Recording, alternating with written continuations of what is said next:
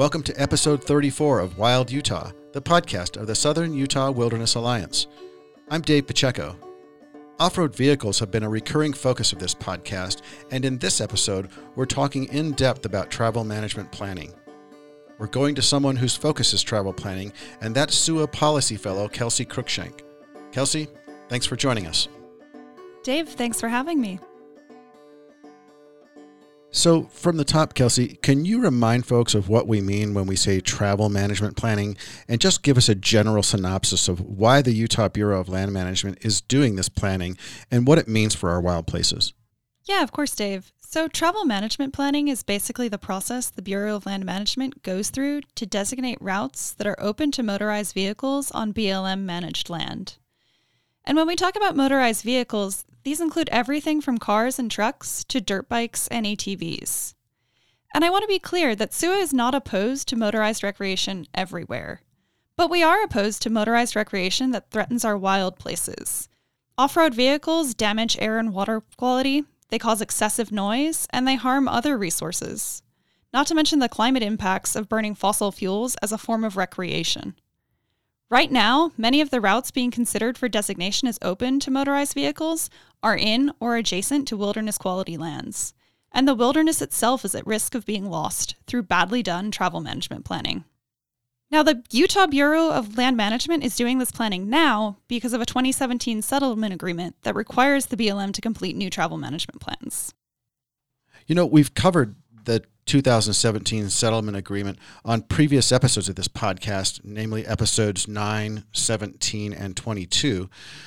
And it's an important part of the story that bears repeating. So explain for us the events leading up to that settlement, what was agreed to by SUA, the Utah BLM, and the courts, and remind us why the BLM is obligated to do this travel planning now. Sure. So this goes back a few decades, actually. The BLM is required to update its resource management plans, or RMPs, every couple decades. RMPs are sort of like city zoning plans in that they dictate where certain activities are allowed to take place on public lands, like which areas are open to oil and gas development or should be protected in their natural state. Way back in 2008, the BLM released 6 RMPs that dictated how 11 million acres of some of Utah's most iconic landscapes would be managed. These RMPs included travel plans that designated a huge number of routes as open to motorized recreation. SUA challenged those plans, and the federal district court agreed with SUA and found that the BLM failed to comply with federal laws to protect public lands and resources from damage caused by off-road vehicles. Under a settlement agreement from 2017, the BLM is now required to complete 13 new travel plans by 2025, covering more than 6 million acres of southern and eastern Utah. Okay, so we've previously talked about the San Rafael Desert and San Rafael Swell travel planning areas, but more areas are now open or about to open for public comment. Can you bring us up to date on where the BLM's travel planning process is at and which areas are next up?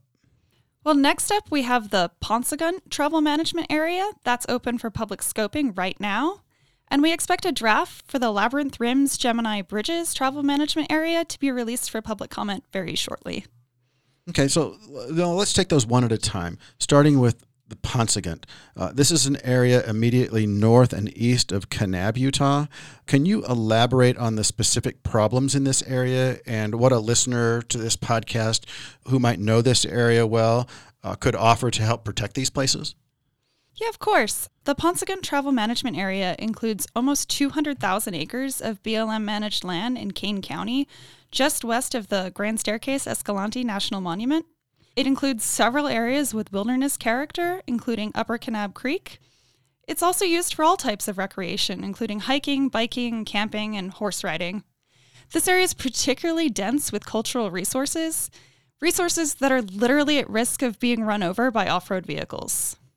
Right now, listeners have an opportunity to get involved as the BLM is soliciting public scoping input until the 25th of March. On their website, the BLM has made available maps of all the routes being considered for designation in the Paunsaugunt Travel Management Area, and the public's encouraged to provide comments on any resource issues related to these routes.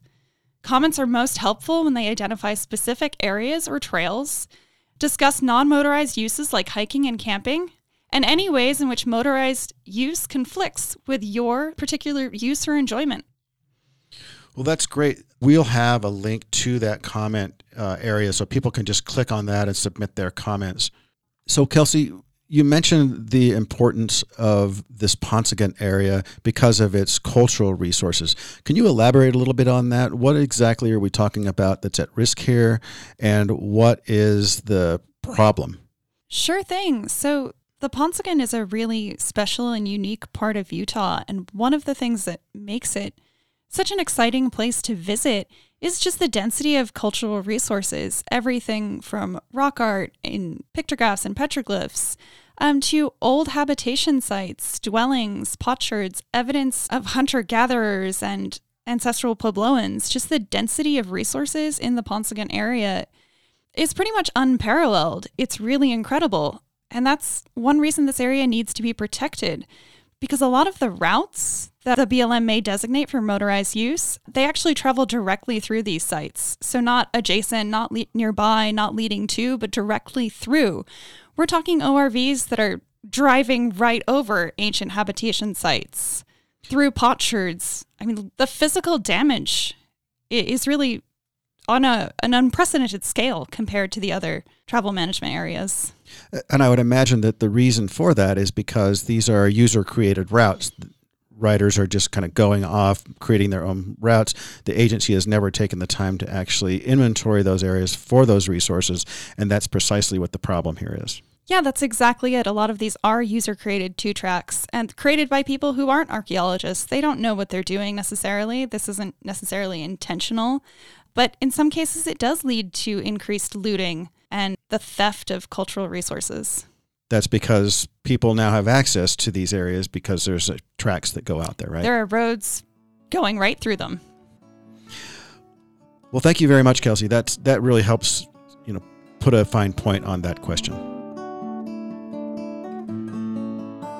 So you mentioned another area where travel planning is well underway, and one where our friends in the river running community are raising concern. And that's the Labyrinth Canyon Gemini Bridges travel plan. Talk about those specific problems being addressed in that planning area and what form of help can be offered. So the other planning area that I mentioned earlier was the Labyrinth Rims Gemini Bridges, and that's just outside Moab, and it encompasses the famous Labyrinth Canyon section of the Green River, as well as its many side canyons. Labyrinth Canyon especially is truly unique. There's really no place like it, not only in Utah, but in the whole world. You can spend a whole week floating the canyon without ever encountering a single rapid. Congress has recognized just how special this place is and designated the river corridor as a wild and scenic river, and the Emery County side of the river as wilderness. That means there's no motorized recreation at all on one side of the canyon. Unfortunately, currently, opportunities for enjoying the quiet recreation and solitude that wilderness is supposed to provide can be ruined in an instant by the sight and sound of ORVs racing up and down the riverbank as a result of the BLM's failure to end motorized recreation on the Grand County side of the canyon. River runners and SUA are advocating to protect this incredible place. We expect a public comment period to open soon for the Labyrinth Rims Gemini Bridges travel management area. Yeah, I know a lot of people have gone down there, including myself, and have experienced that very thing you just talked about. Quiet canyon, all of a sudden, there's ATVs on the side. It just doesn't make sense. Yeah. Really ruins the experience. Yeah, absolutely. So let's take a step back. Describe for listeners the various stages of public comment that can occur in this kind of broad management planning. So define for us scoping, draft environmental assessment, and final environmental assessment for listeners who get justifiably confused about this bureaucratic speak, and tell us why knowledgeable, specific comments matter throughout the process. Sure thing. So what you're talking about is what we call the NEPA process. So NEPA, or the National Environmental Policy Act, is the landmark environmental protection law in the United States.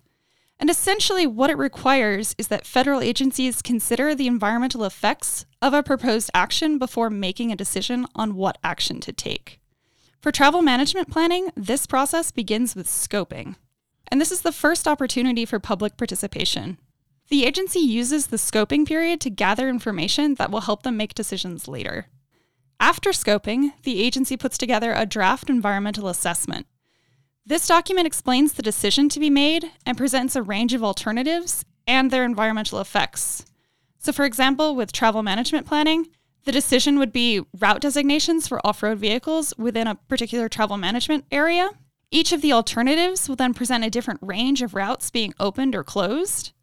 And from there, the agency solicits public comments on the draft environmental assessment. It's important to know that the agency has dual obligations. The agency must analyze environmental impacts under NEPA, and the agency is required to minimize damage to resources and conflicts between resource users. This is why specific comments about personal experiences in the backcountry are so important. The final environmental assessment responds to comments on the draft environmental assessment. And then the last step of the process is the record of decision, which determines which action the agency is going to take. And that is the end of the NEPA process. Well, it is bureaucratic, but I do want to go back and just talk about one really important thing that you said, and that is that it's the dual obligations the agency has. They are supposed to not only analyze these impacts and do the on-the-ground research, but they're also required to minimize damage to resources and to minimize conflicts between users. So that's why it's important that people make their comments and say, yeah, I have a conflict with this particular use, right? Yes, that's absolutely true. The agency can't minimize damage or conflicts if they don't know about it. And so that's why it's so important for the public to get involved during those comment periods. Great. So what you just described is a really important reason why people should get involved in the planning process and why their voices are important. But let's take a step back from that even.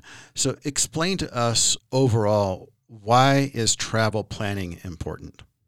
That's a great question, Dave. A lot of people really have no idea what travel planning is, but it is the most important planning process going on in Utah today, with long-running implications for wilderness quality lands, other protected areas, and the 30 by 30. As you know, designated wilderness is the highest level of environmental protection for a landscape. And to qualify, it must be 5,000 contiguous acres of a roadless area. So where roads are designated for motorized use makes an enormous impact on what areas of wilderness quality lands can be permanently protected as congressionally designated wilderness. Also, this administration has committed to the Global 30 by 30 initiative to protect 30% of the land by 2030 in order to help mitigate the impacts of climate change. And these areas could play a really important role in that, if we are able to protect them as non-motorized wilderness. So while at first you might not think that travel planning really makes much of a difference, in fact it could contribute quite a lot, not only to wilderness protection in Utah, but the fight against climate change as a whole. Well, that summarizes it really well, Kelsey. We really appreciate your time and expertise on this fairly confusing subject, but thanks for making it simple for us and for bringing us up to date on this really timely topic. I know you've not heard the last of it, so thank you again for joining us. I look forward to coming back with an update.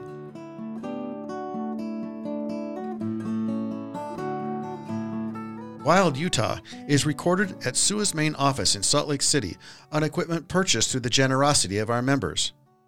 SUA is primarily member-funded. Over 90% of our revenue comes directly from people who care about protecting southern Utah's Red Rock country. We're proud of that because it keeps our voice independent. If you'd like to help protect Wild Utah today, please head to SUA.org and click the Donate button. We appreciate your support. Wild Utah's theme music, What's Worth, is composed by Moab singer-songwriter Haley Noel Austin. Our interlude music, Chuck's Guitar, is by Larry Pattis. Post-studio editing and production is by Laura Borshevsky. To stay informed about current events at SUA, visit us at SUA.org and click on Get Involved to discover how you can join the movement to protect Wild Utah. To receive information and alerts via text message, text the word Utah to 52886. Again, text the word Utah to the number 52886. Follow the Southern Utah Wilderness Alliance on Facebook, on Instagram at Protect Wild Utah, and on Twitter at Southern UT Wild. And be sure to subscribe to the Wild Utah podcast on Spotify, iTunes, or your favorite podcast app. Visit sua.org/podcast for additional ways to subscribe and to access our archive of previous episodes. On behalf of SUA, I'm Dave Pacheco. Thanks for taking the time to listen. We hope you can join us for the next episode of Wild Utah.